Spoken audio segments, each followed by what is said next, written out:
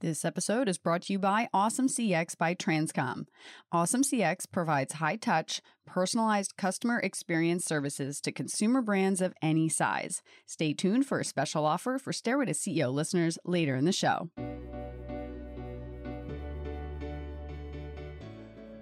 Hello, everyone. It's Lee Green, and welcome back to the Stairway to CEO podcast.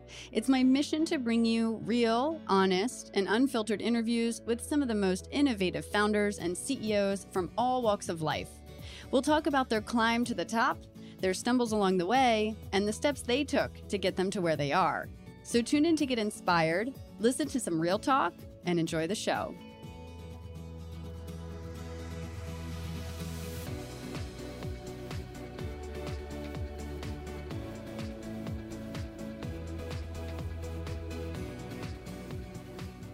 Hello, everyone. I'm your host, Lee Green, and welcome back to the show.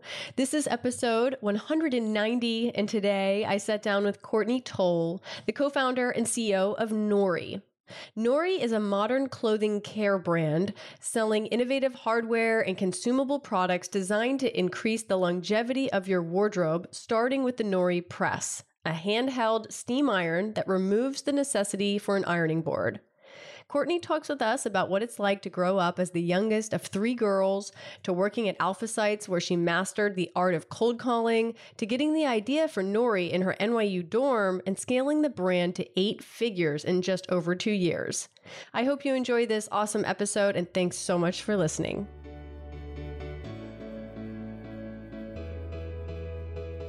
Hi, Courtney. Thanks so much for joining me on the show today. I'm so excited to hear your story in building Nori. How are you?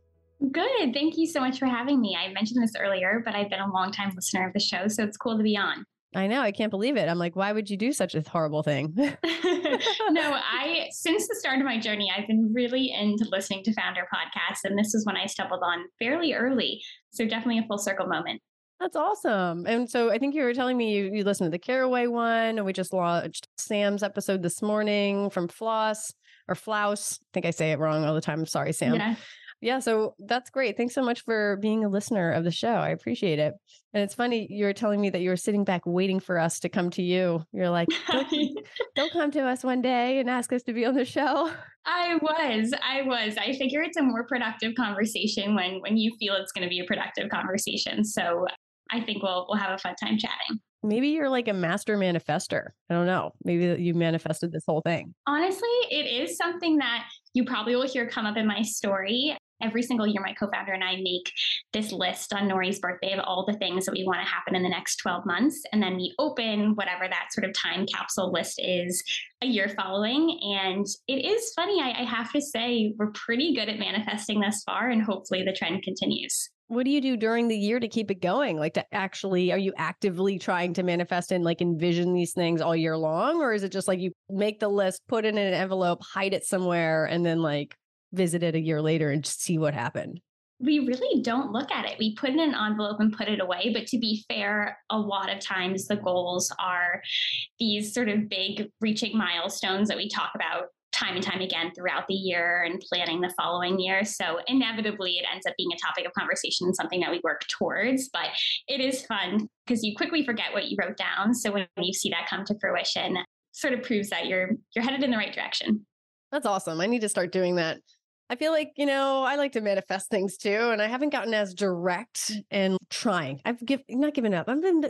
Just like C+ effort, right? Like I need to put in some more effort on this manifesting side. It's hard when you're really busy, and which I'm sure you are, to sit down and take that type of time. But it's cool when you have like a once a year, or even like once a month, if I was better at it, to really sit down and think about it. Because I do feel like there is something to talking to the universe. Yeah, there is. And I think you get stuck, for me at least, I think I get stuck in this like execution mode where I'm like, that's how things happen. I just bust my ass every day and I like work really hard on it and it'll eventually happen. But there is so much to be said for also using visionary work or whatever, all this other manifesting stuff with the universe. I totally believe in that helps give it a little bump sometimes. I think so too. That little bit of extra perhaps luck next to the execution. Maybe it's like 80% execution and 20% manifesting. What do you think? I think that that's a fair breakdown, and we can both leave today and try and be better about this. We just came up with the new 80-20 rule. Yeah, exactly. Awesome. So let's start from the beginning. I want to hear about what it was like growing up. What kind of kid were you? Talk about your family dynamics and stuff like that as a kid. Yeah, I had a really idyllic childhood. I grew up on the East Coast in Connecticut. I was the youngest of three girls and had the best childhood, really supportive parents. I was involved in a lot of activities, but from a really young age, I was just such a perfectionist. I was so driven to be this super high achieving child. And so much of it, I think, was rooted in trying to make my parents proud. And they were, if anything, the ones saying, like, just try your best. It's okay if your best is not an A or a B.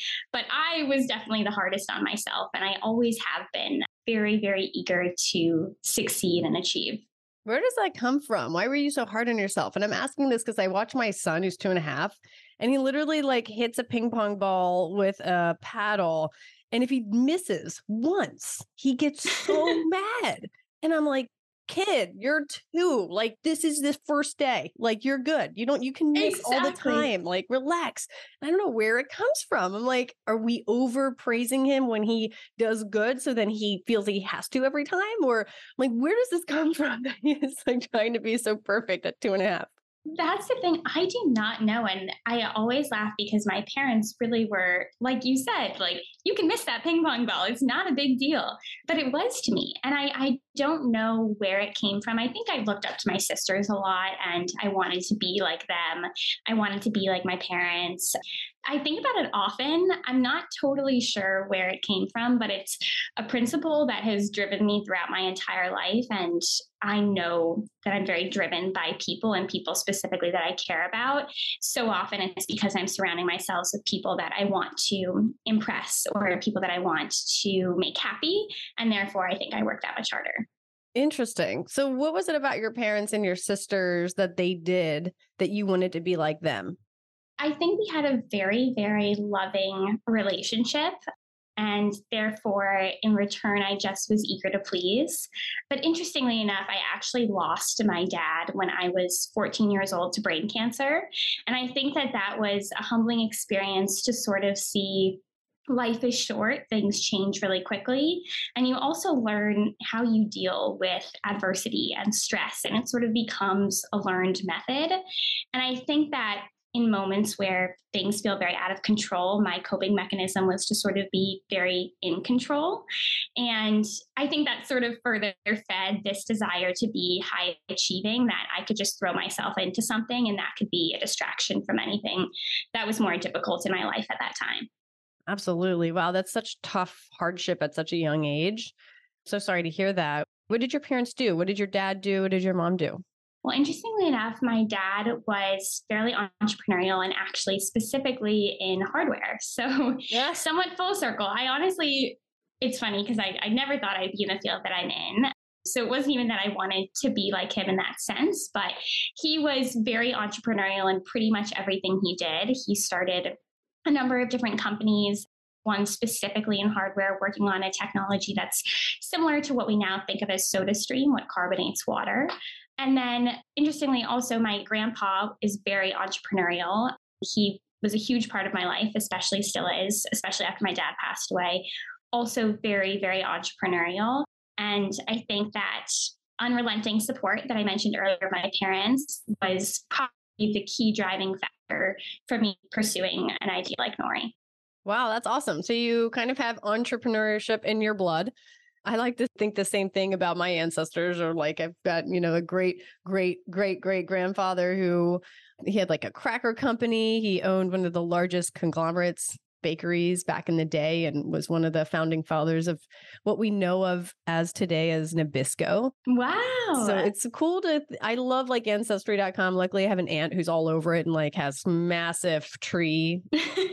You need that one family member. Totally. I would never do that. I would never do that, but it's awesome that she has, so I can benefit and just learn more about our family. Exactly. So you have a grandfather who's also very entrepreneurial. And so at what point did you start to, I guess before I ask that, what did you want to be when you grew up? Like when you were really young, what did you dream of becoming? And kind of how did that evolve over time? Really, I was all over the place. When I was younger, I wanted to be a teacher, and my mom was a teacher, kind of goes back to emulating what they did. As I got older, I think that I was really interested in the idea of business. I don't know if there's a specific sector within business, but I think I was always pretty good with numbers. And so I was kind of driven in that perspective, or rather in that direction. But I also really always loved being around people. I always say that I think I gained just as much from my extracurriculars as I did in my main classes. So anything that was really collaborative excited me. People are where I was working closely with others. But I never, ever would have suggested that entrepreneurship was going to be a path that I went down. And primarily for the reasons I outlined above. Like, I was eager to please, really wanted to be successful. And it's much easier to sort of meet expectations when you stay on the beaten path. And so the fact that I sort of associated my early career with so much risk was definitely an interesting perspective, or rather an interesting decision. But I'm so grateful that I have gone in this path. And when I reflect on the things that or decisions that my family members made, I think it makes a lot of sense why I also went down this road. It's interesting because I feel like in entrepreneurship, it's like, do you ever feel like you're pleasing anyone ever? You know, like, oh my God. It's a good question. I mean, at times, no, but I think that is definitely the driving force. Like, there's always more to be done. There's always growth to be seen. And therefore, I pushed myself quite hard to succeed. But luckily, Nori has had some really exciting milestones met along the way that I think those involved in the company, specifically investors, have been really excited by. So what have been some of the first jobs that you've had? All throughout college, I did a lot of the normal babysitting. I was a dance instructor. Interestingly enough, my sister started a ice cream truck business to raise money for a college education. And I worked on that somewhat. But then as I got into college, I started to veer more towards that business route and communications route. I worked at a media company that was focused on promoting good news to sort of counteract so much of what we hear in the news. And then my first real internship, I landed at it's sort of a consulting type company called Alpha Sites. It is an expert network company where you're sort of connecting certain business entities, consultancies, hedge funds, private equity firms with experts in a specific field that can impart their knowledge to help make a certain business decision, whether that be an investment in some type of corporate change. And I got really comfortable with cold outreach in that job. I was doing a lot of cold calling to try and find some experts for my clients to speak with. And I think it was there that my attention really turned back to what had been this idea for Nori. So you were there for a little over a year, it looks like, and getting comfortable with cold calling is such an important skill, especially as a CEO or a founder or anybody doing sales.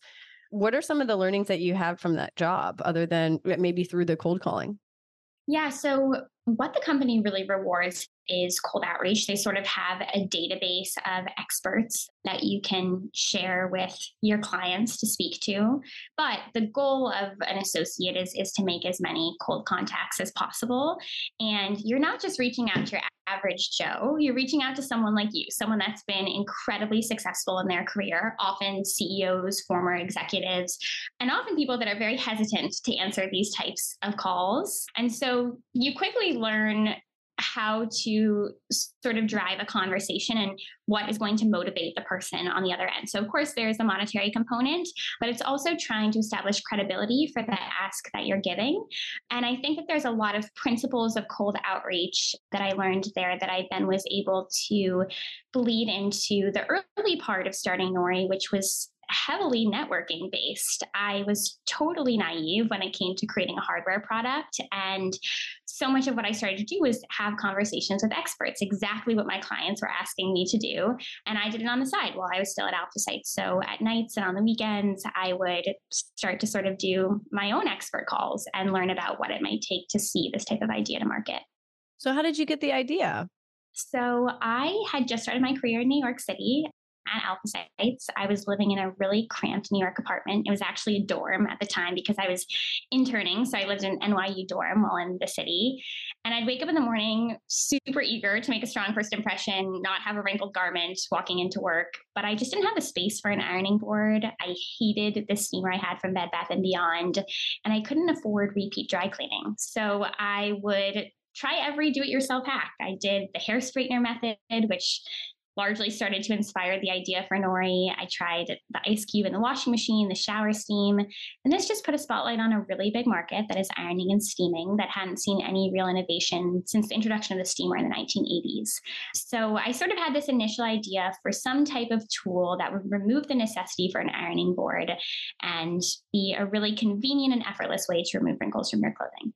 And what about the spray? I've tried the spray before, right? Because I'm the same. I'm like, I do not want to bring out this crickety ironing board and feel like I'm in the 40s, 50s, whatever it was, like ironing away. Yeah. And, it's a bulky, ugly iron. Like no one knows the brand of your iron. Like no one knows. No one cares. It's a commodity. That's exactly it. Yeah. But I have used the spray where like you spray it on your clothes and then you kind of like smooth it out. And that works a little bit. Did you try that too? I did try the spray. The interesting thing about a spray is that it's largely trying to take the same technology of steam. Steam is just really hot water that is relaxing wrinkles. The spray is pretty much water. You're pretty much dampening your shirt so that the wrinkles can release. So it will work sometimes on items like cotton specifically. It's not going to work on a linen or a more sensitive fabric like a silk. So as I really got into product research, I really started to look at products like that. A large majority of that solution is just water. You're just dampening your garment and in turn sort of smoothing out the wrinkles. Geez, they really fooled me. I thought it was like some sort of like at least legitimate type of chemicals. There's some other stuff in there for sure, and some are better than others, but I wouldn't say it's the best way to care for your clothes on an ongoing basis. Yeah, it's not really fun to use. And what you created is way more beautiful. So you came up with this idea and you're like, huh. And then did you like kind of validate this idea in any way? Did you do a survey? Or what were your next steps after you had the idea? We did. So sort of had this idea based on largely the hair straightener hack that I used. I would take out a wrinkled garment. I'd lay it on my bed. I turn on my hair straightener after doing my hair, and I would just swipe it over my garment. And it had the same heated plates as an iron, and it was ironing both the front and back simultaneously. It didn't have any steam. I didn't really know what temperature I was working with, so probably a fire hazard, and it wasn't reaching across my garment, but it worked. It was sort of like an initial sense that something like this could work to remove wrinkles from your clothing. So once I had sort of found this DIY hack, I started to sit down with potential consumers, and my co-founder and I ended up interviewing over 500 plus consumers to talk about what they liked about their existing ironing and steaming solutions, what they didn't like, and if they would ever be interested in a different type of product. And you're dead on. What they said was that people couldn't even name the ironing brand that they were working with. When we asked people to name brands in the space, they couldn't come up with them. There was no attachment to this type of product, a product that you should be using on a daily or weekly basis.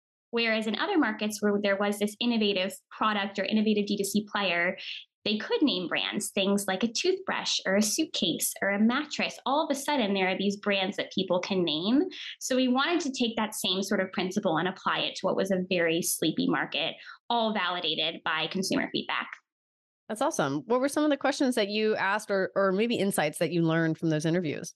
Well, we started really broad, just asking, what do you currently do to remove wrinkles from your clothing? We were largely interviewing a younger demographic, sort of younger millennials, older Gen Zs, the group that we ended up truly innovating for. And more often than not, people just didn't have a solution. 1 in 7 of those that we interviewed even owned an iron and board. It was such a small minority of those that we spoke to.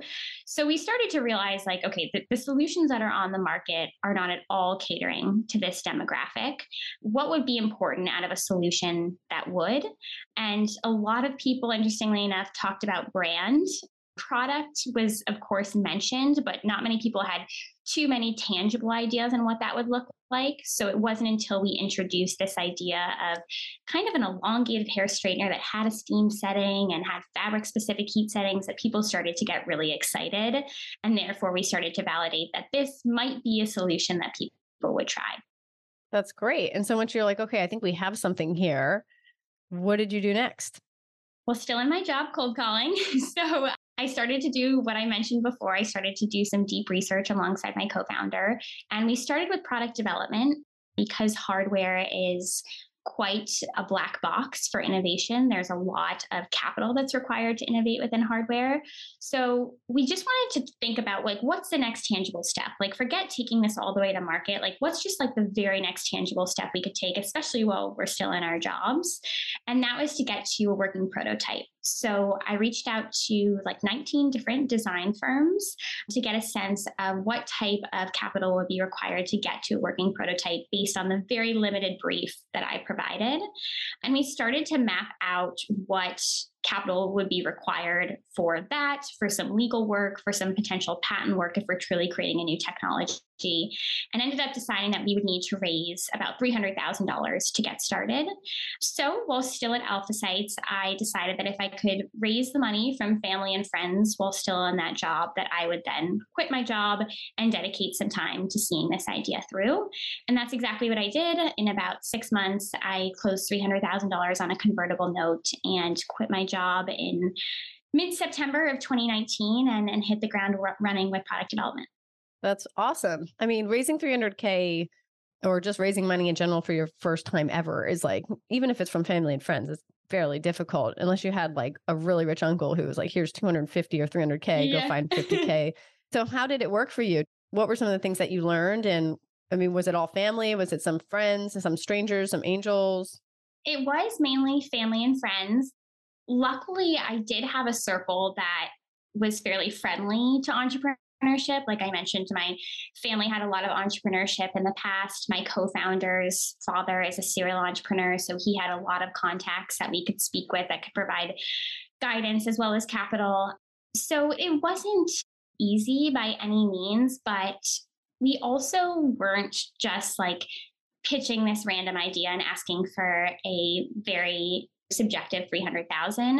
At that point in time, we had outlined like exactly where all of this money was going to. And I think one of the pieces of feedback that I often try to provide to founders with just an idea is don't go out like pitching this idea all the way to market. I know that people think that like investors dream big and want to see the entire opportunity, but especially in this market, if you're going to close money, you need to show like exactly what you're doing with it and exactly what they can expect out of it. I wasn't saying your $300,000 is going to take me all the way to market. I was saying your $300,000 is going to see if we can create this type of product and how it works when we actually create it. So it was very, very clear what I set out to do. And I think that investors, mainly being family and friends, had a lot of respect for the very cut and dry nature of what we were trying to do with this capital. And we did put it to use for exactly what we outlined. And by the time that it was fully deployed, we had a working prototype and a lot of consumer feedback to validate the fact that we had stumbled onto something that we should take to market.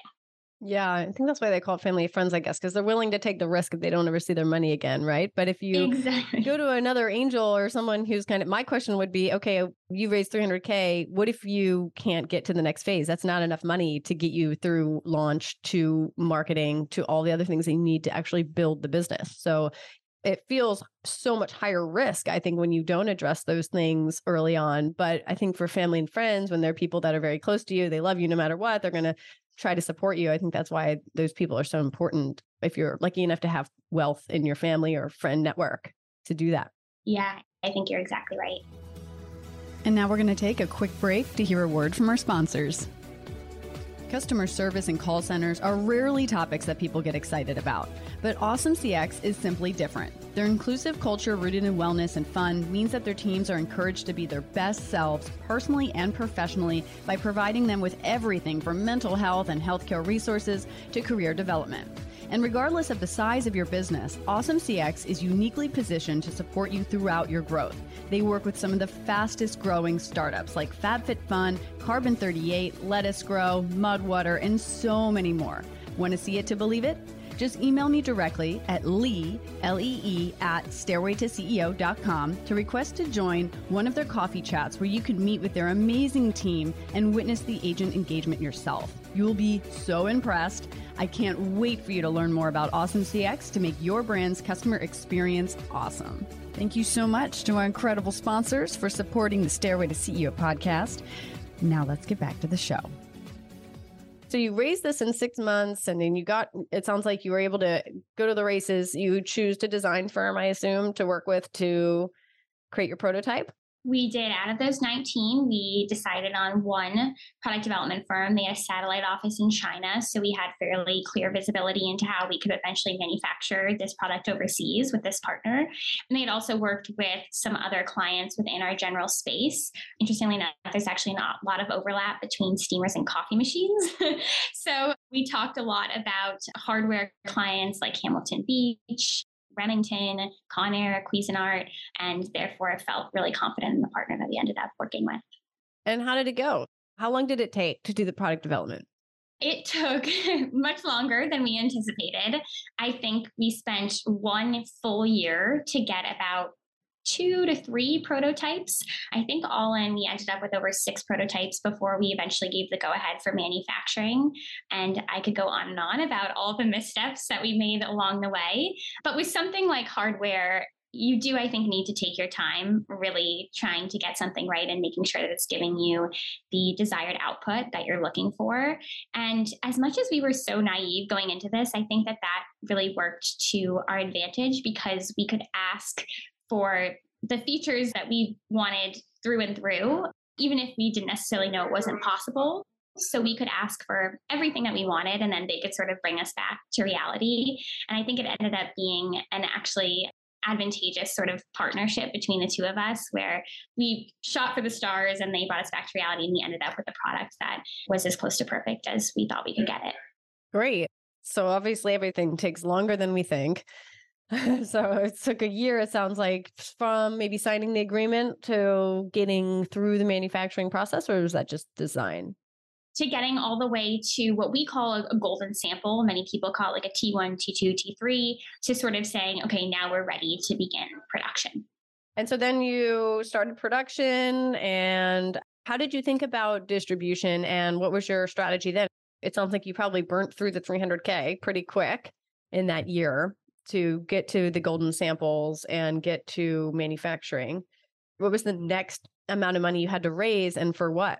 Yes, we raised 300K, like I said, and that sort of took us through all the way to this working prototype. We did some patent work, we did some legal work, and then it was time to raise this next $1 million that would see us through to launch. And that involved everything, including production, the creation of a marketing stack, and the building out of our distribution channels. Now, the ironing and steaming market is one that lives almost exclusively in big box retailers. When you get an iron or steamer, you're typically thinking about Target, Walmart, Bed Bath & Beyond, and Amazon. We wanted to be a direct consumer business. We wanted this to be a one-to-one conversation with the customer. And we wanted to make this a really cool, branded, sexy purchase, which feels totally in conflict with a product like an iron. But Nori is iron spelled backwards, and everything from our branding to the design of the product to the actual performance of the product was designed to sort of change the way you think about this type of chore. And therefore, we thought direct consumer was the best manner to have that conversation directly with your customer, and also happened to be the way that our target consumers, 24 to 36-year-olds, happen to be shopping. That's awesome. That's such a great insight into what seems like something niche, but obviously is such a huge market. And very creative and awesome that you guys did that. And then obviously thinking about brand and distribution being different. So what was it like to launch or raise the money? Actually, you had to raise $1 million. Is that what you said? Raised $1 million and raised it in the depths of COVID, which was super interesting. I was raising money for the iron of the future, and I was Zooming with our prospective investors in our sweatpants. And so the necessity of this type of product seemed fairly far off, but I sort of made a case for the fact that I thought vaccinations were sort of on their way to market, and that when we eventually came out of this period, cabin fever would be at an all-time high, and the desire to go out and get dressed up would only further validate the necessity of this type of product. And that resonated with some, not with others. I think I spoke with over 50 investors to close the $1 million, between 13 investors that eventually invested, primarily angels at that point in time. But by and large, I think that we raised just enough to sort of see through the marketing stack that we wanted to build in order to support a direct consumer launch. Great. So you got these 13 investors to say yes. You got some cash to launch and get some runway, I guess, for marketing as well. And so you had this golden sample. So were you like showing the golden sample over Zoom in these calls, or did you send it to them? Kind of. Yes. I showed them over calls, but we also filmed a demo actually in the very room that I'm sitting in my family's house. we came out to Connecticut and filmed a demo of ironing with this initial prototype. And that was enough to raise the money that we needed to see through launch. And then eventually we got them all samples prior to launching. Oh, that's great. So you're able to kind of create a video. That's always so compelling. I did that with my first startup actually, and I forgot I did that. And it was really compelling. I basically interviewed a bunch of stylists and a bunch of people that had these rental houses, and I put them on this video and interviewed them about how everything's offline and it's a horrible experience to have to go to these rental houses and sift through all these thousands of clothes and waste all this time, and how they can't build their own website because the tech just wasn't there off shelf to do it, and they didn't have the time to figure it out and digitize their inventory. And so I was able to do this whole video, and that was really compelling for early stage investors who have no idea anything about the industry or weren't really sure what the customers we were going after and their pain points and how we were solving it. And so creating that video, I'm sure, was super helpful. And obviously, once you do it, you have it and you can distribute it really easily. Exactly. And what worked to our advantage is that an iron happens to be an incredibly demonstrative tool. So it's not that you're just watching this demo, but you're really watching wrinkles disappear. And that did really well from an investor perspective. And come full circle, it ended up being the real secret to our success from a paid acquisition standpoint. Oh, really? So you use that same video in ads and that performed really well? I think clips of that video, but more often than not, we have created hundreds of thousands of UGC clips with the help of numerous UGC creators of this iron in use, and repurposing that into Facebook and Instagram ads serves as a really excellent hook because, like I said, you're watching it work. You're not just hearing a testimonial about why you like X, Y, and Z product, but you're actually watching it. And I think that initial customer discovery that we did that allowed us to understand that this was a pain point that so many people were feeling, to then show a solution has led to pretty significant conversion. That's awesome. So you raised during COVID 2020. When did you officially launch? We launched in May of 2021, and it was advantageous. Vaccines were in the market. People were leaving home again. And as I had predicted, luckily enough, there was a huge desire for this type of product. So funny. I really wonder what those other investors that said, no, we're going to be in COVID forever. I mean, what did they think? Like, they just thought we're just going to live in a hole for the rest of our lives. I mean, that's such a doomsday mentality. I definitely have gotten in the habit of keeping most investors I've ever spoken with on our investor update. And really? You're not like mine. I'm like the opposite. I don't know. I get really annoyed when someone says no. I'm like, you're done. I'm out. Like, I'm not talking to you anymore. Like, not letting you in the... It shouldn't be like that, though. I'd probably be better off that way. Instead, I'm like, hey, let's keep this door open. Never know when I'm going to need you. No, that is the smart way. That is the smart way. They're just trying to de-risk their investment, Exactly. That's good. So you kept them updated. Did any of them end up pulling through in the next round? So to date, we've raised just under 5 million, and it's been staggered over a few different rounds. So we raised that 300,000, that $1 million. We did another convertible note for almost 2 million. And then we just recently raised our priced round in early 2023. There are definitely some investors that I think were a little hesitant, that maybe one or two of them did end up investing in later rounds. But I would say more often than not, to credit your mentality, once it's a no, it's a no. And so probably not the best use of time to keep knocking down the same door. I think also different stages of companies typically appeal to different types of investors. And so as the company has grown, we're sort of looking at different sized investors with each and every round. What's your thought on the investors that are like, oh, it's not a fit for us, but we can introduce you to a few other investors? Do you take them up on that? I hate that. I'm like, no, don't. I just think that if I'm getting an intro from someone else that passed on something, right, why would I take a look? Exactly. It's like, oh, we're going to take the thing that you didn't want. Okay, great. No, you only do intros on the companies you actually want to support. So then those intros are helpful. Exactly. even if it's too early, it still doesn't matter. Like, because they know that you've done pre-seed before. And so now you're saying that's too early. It's still a no, right? It's so frustrating. And that's the forever excuse, right? It's It too is. early. Like Of course it is. you can be as big as you want, and somehow it's always too early for many. Always. Always. It's like, oh yeah, we've done a few of those early, but this is what happened. Oh, we skinned our knees, just so early. It's like, it's not my problem. You chose the wrong guy, wrong person to back, Absolutely. Oh my gosh. And then you're like, oh, what happened to those companies? And you're thinking like, oh yeah, the founder just gave up 2 months after we gave him money. It's like, oh, okay. You really know how to choose them. Like, I know. I'm not going to give up.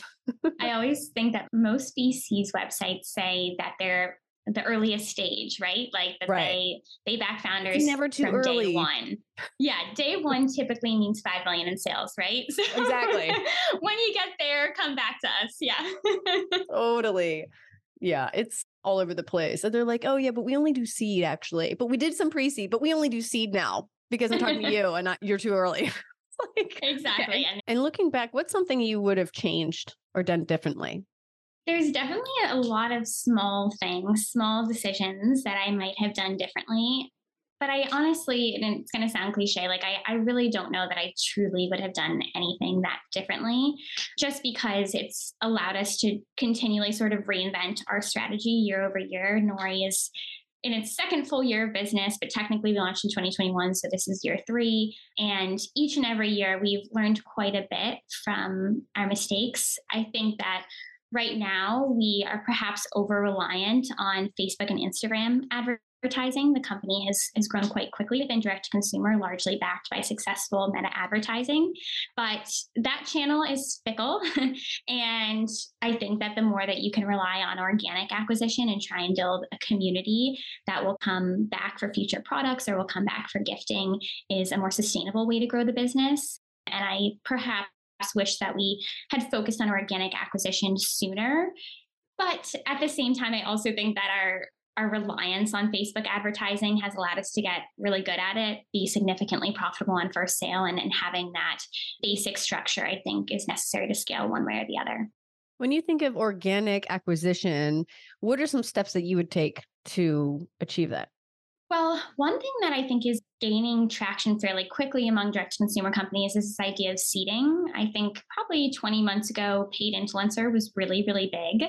And there's still obviously a huge market there. But as people are prioritizing profitability, sometimes over top line growth, to put a large chunk of money into a post or two can be fairly high risk, whereas seeding largely just requires giving away product, often to smaller micro influencers that have a highly engaged but smaller audience. One of the brands that we look up to, Jolie, has really leaned hard into this method and seen some really great success. We now are trying to give away significant product month over month. And just since we've really started investing in this program since October, we've seen a huge uptick in organic growth. That's awesome.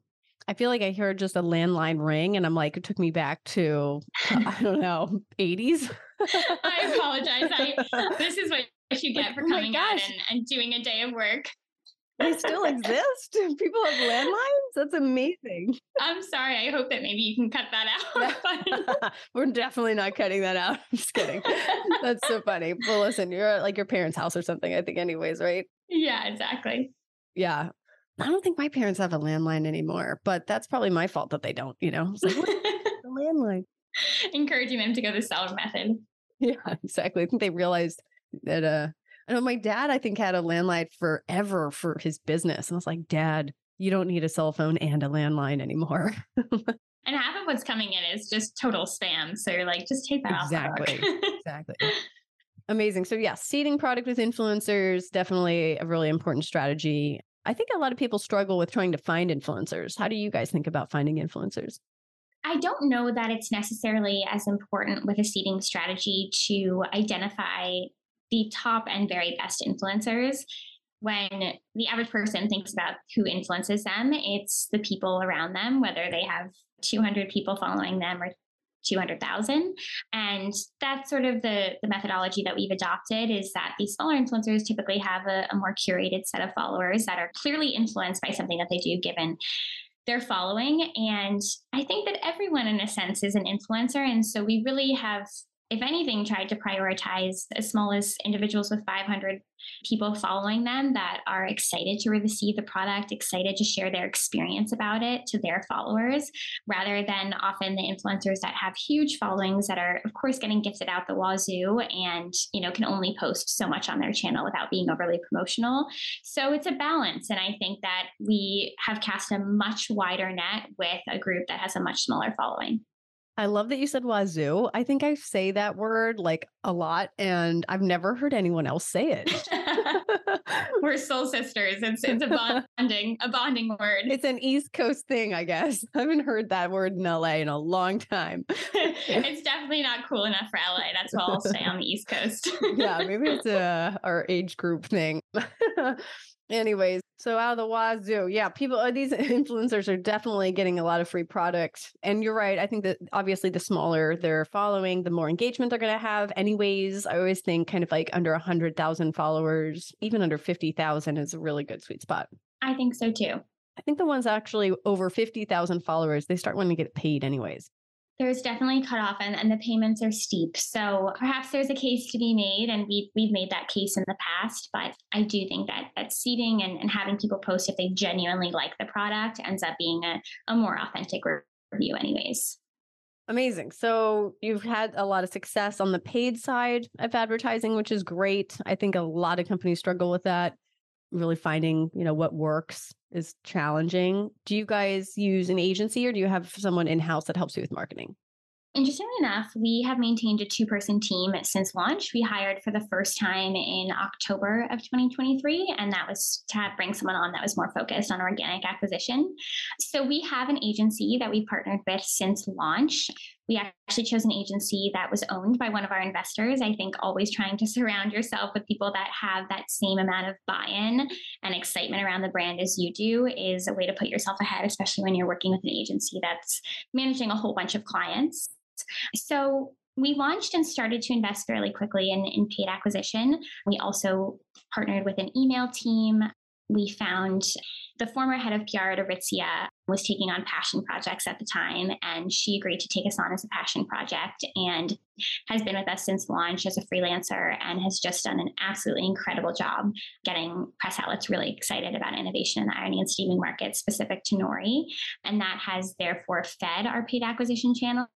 And I think the key takeaway here is building a marketing stack to support your direct consumer channel, but making sure that all of the aspects of that marketing stack are feeding one another. Affiliate is the same way, like an influencer. If you are partnering with an influencer in exchange for content, that content should ideally also be repurposed into an ad. And us sort of creating this fairly holistic marketing stack that's fed itself allowed us to reach $1 million in sales within the first 7 months of business. And we scaled 5x year over year into 2022 and hoping to end 2023 at over 8 figures. That's awesome. Yeah, with that content, you can really use it in so many different ways. And I think I just did a talk in 2019 about this once. And I think Movement Watches was one of the first companies that used to put some of that content, even just on their website. So they would have influencer content on their product pages. Well, they were definitely a first mover because you're so right. I think for the longest time, it was this really studio, highbrow content that people were used to seeing in TV commercials. And now I think that especially younger consumers prioritize that very authentic, low editing budget type of content, especially on Facebook and TikTok. Yeah, absolutely agree. Amazing. So what is next for the brand and what's some final advice you have for aspiring entrepreneurs? Well, Nori very much started with this hero product that was the Nori Press, this next generation steam iron. And now we're hoping to be this next generation clothing care brand with the goal of increasing the longevity of your wardrobe. So we've already introduced another product that is our fabric shaper, removes pills from your clothing. We have some accessory products that work alongside the Nori Press, and we have another clothing care product coming out in early 2024. So product expansion is big for us. I would also say that expansion across channels is big. So we are still over 90% online, but we are partnered with companies like Amazon, Williams-Sonoma, Bloomingdale's, Crate and Barrel, Zola, and we're hoping to expand retail channels there as well. And then I would say the last thing is co-branded partnerships is something that we've had a lot of fun with, introducing the Nori press to another audience with the use of another brand or talent. We just launched a co-branded Nori press with Rachel Zoe, the celebrity stylist. And Nice. It was an awesome way to meet an entire new group of people, typically that's already clothing obsessed and eager to care for their clothing. So quite a bit in the pipeline here, and I'm really, really excited to continue to drive it forward. You should definitely tap into wardrobe stylists for sure, Yes. because this is more of a professional tool for them to use on set. I know a lot about that world, so let me know how I can be helpful. Oh, that would be amazing. Thank you. Yeah. Well, thank you so much, Courtney, for being on the show today. It was awesome hearing your story and building Nori. Congrats on all of your success. And thanks again for sharing your story. Thank you so much for having me. Thank you so much for listening to the Stairway to CEO podcast. Once again, I'm your host, Lee Green, and if you have any burning business questions, please feel free to reach us at www.stairwaytoceo.com. We'd love to hear from you, and if you like what you hear, be sure to subscribe to the show, tell your friends, leave us a review, and follow us on Instagram at Stairway to CEO. Until next time, guys, keep on climbing.